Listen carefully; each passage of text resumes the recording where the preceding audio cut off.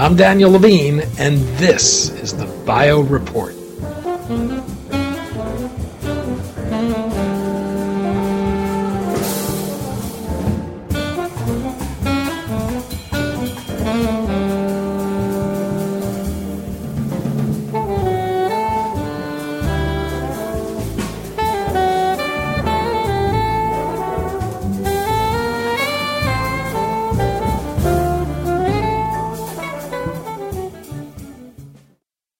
A first-of-its-kind study of venture investment in therapeutics by Disease Area and Innovation finds that venture investment following the Great Recession has not yet recovered to the level seen in the years leading up to the financial crisis.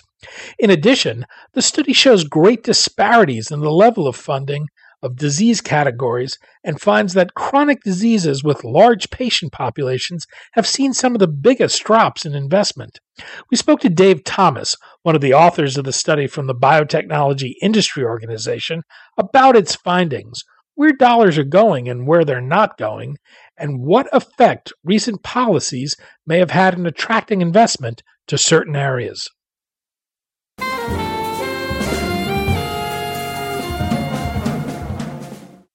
Dave, thanks for joining us.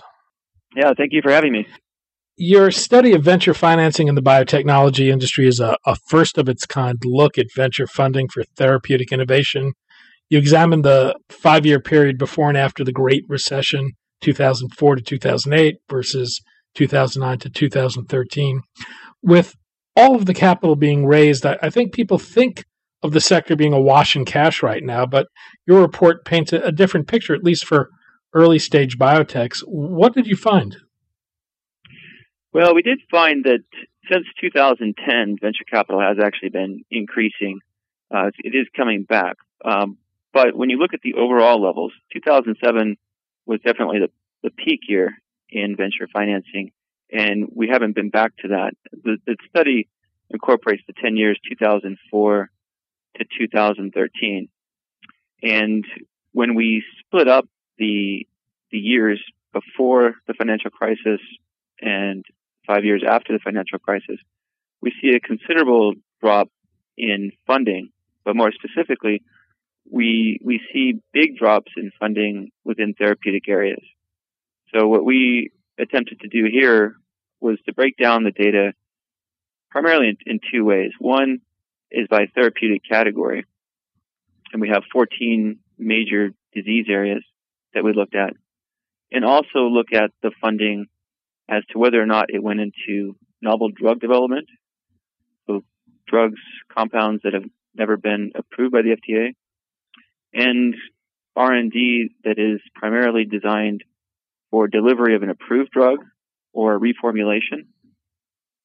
So those were labeled as drug improvement therapies, still beneficial to patients, but not completely novel in terms of molecular entity or novel mechanism of action. One of the interesting findings is that investment in early stage companies have become more concentrated, that fewer companies are raising money, but the money they're raising are in larger rounds. Any sense if that's informed by difficulties venture-backed companies had in raising money prior to the IPO market of recent years, and what are the implications of that? So where we see that come up the most is in the Series A financing. So we see that even though money is coming back in, and in fact, when you look at that novel dollar amount, the novel R&D funding dollar amount for Series A financing, which is the first true bolus of money that comes into a company, usually with a syndicate, enough money to run clinical trials, et cetera. We find that although there's an increase in money over the period, there's a decrease in the number of companies, which means that the venture firms are putting more eggs in one basket, if you will. The total number of companies formed in 2006 was 89, and in 2013 was 63. And the 2014 data, preliminary analysis, also shows that we had a lot of money coming into venture capital, but again, fewer companies being formed. So this is a combination of a few things, but one is that since that period in 2009, where we had this big drop off, and even into 2010, we saw a lot of venture capitalists exit the life sciences, and we're starting to see signs that they're coming back, but we have fewer investors out there.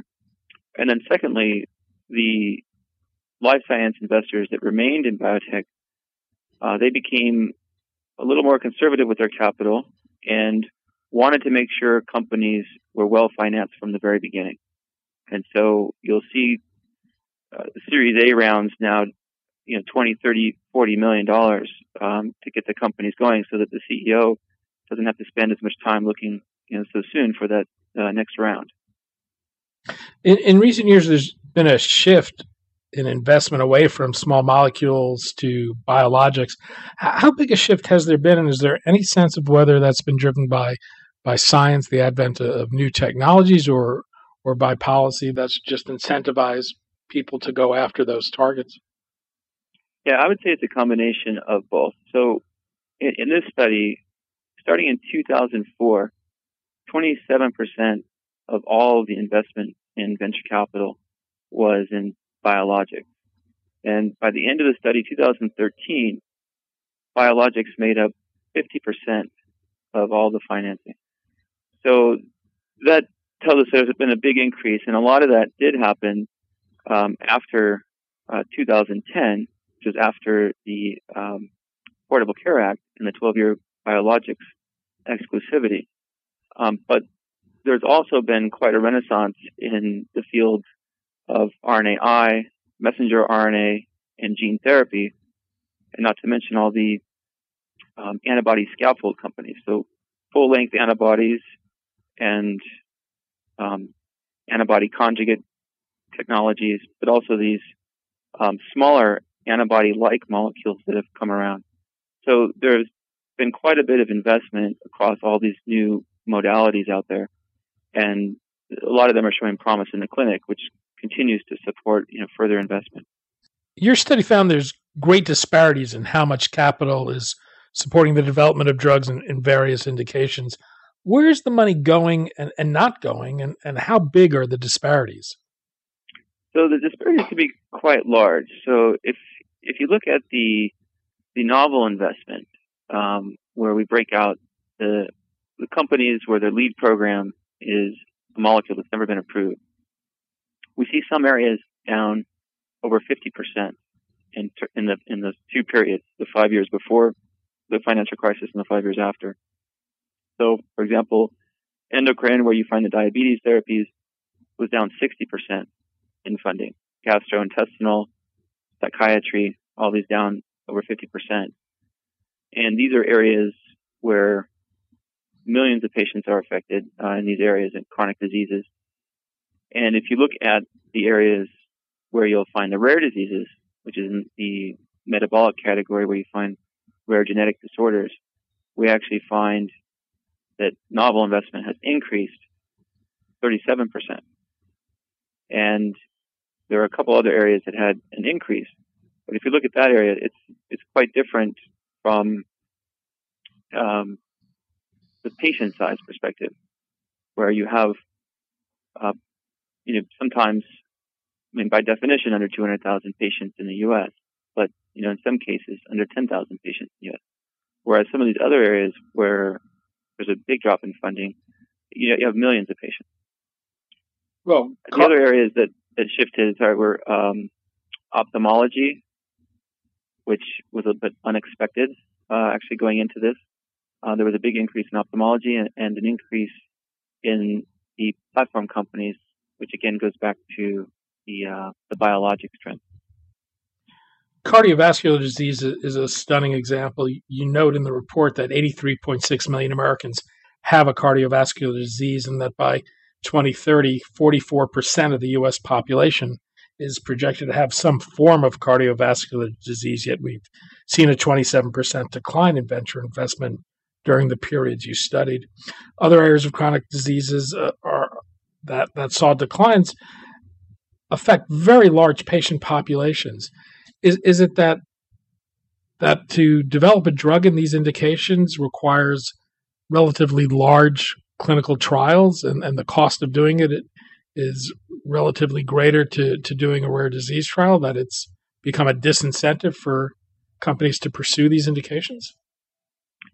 Yes, I think that is part of it. Of course, it is complex.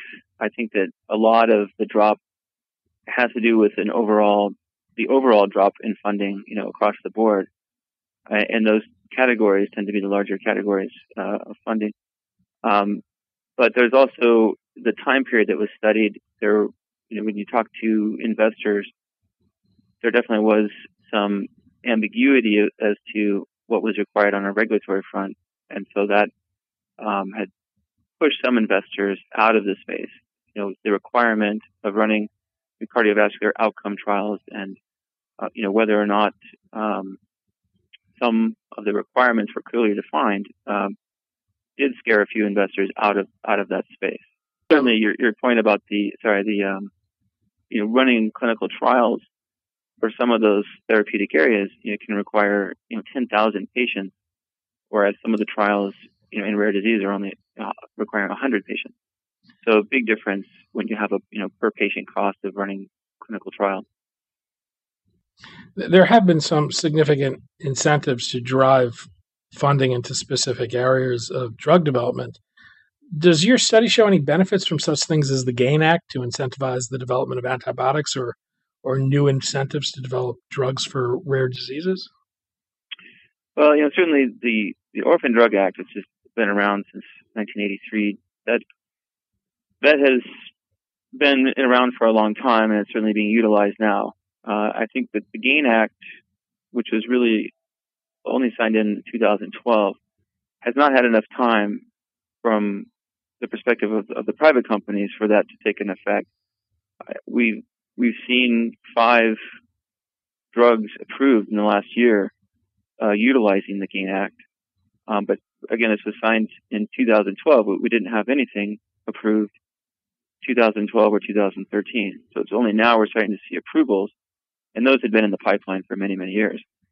So in the study, because we concluded 2013, we're not able to pick that up yet. And perhaps when we look at the 2014 data, we'll see an increase in investment in the antimicrobial space. But as it stands now, for antimicrobials, for the time period studied, it was pretty flat, actually. Any sense what the impact the Jobs Act has had, the law that made it easier for emerging growth companies to go public? Has that helped restore venture investment in the sector at all? The Jobs Act was instrumental in taking care of this backlog of private companies that were really only able to exit through M&A. It opened up the doors for the venture investors to sell off companies to the public. It was primarily successful because it allowed the CEOs to have the conversations with investors ahead of an IPO, whereas in the past that was a very formal one-time setting, and now they're able to communicate their very complex stories over a period of months and multiple conversations, and file confidentially for their IPOs. So this opened up the IPO window, and it's been open for a couple of years now, and that should imply that the investors that have exited can now put new funds back to work. However, again, because our study ended in 2013, we haven't quite seen that effect. We're hoping when we look at the 2014 data that we're going to find a very large amount of venture capital coming back in to the sector, and we anticipate some of that money will be reinvested into the private space, and that will tell us that the Jobs Act has had a benefit back into the private space. What do you think people should take away from this report as they look ahead, and does it raise any serious concerns about areas that are not getting the investment that they deserve? Well, I think it does highlight what a lot of people had already suspected, and that is that there has been somewhat of a shift from the chronic diseases into the rare diseases, and it's great for patients with rare diseases Oncology shows that things have held steady over the time frames studied, even though there was a significant drop in 2009 and 10. The funding came back. But it does suggest that more might need to be done to incentivize research and investment into the chronic diseases. Dave Thomas, one of the authors of the Bioindustry Analysis on Venture Funding of Therapeutic Innovation. Dave, thanks so much for your time. Thank you.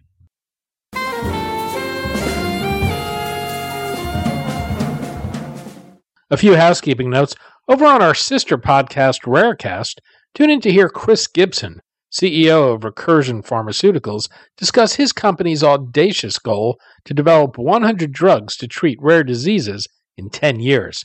Then, starting March 6, the Every Life Foundation's Julia Jenkins will discuss proposed legislation that could provide new incentives to drug makers to develop drugs for rare diseases. Thanks for listening. The Bio Report is a production of the Levine Media Group. To automatically download this podcast each week, subscribe to our RSS feed or through iTunes or other podcast manager.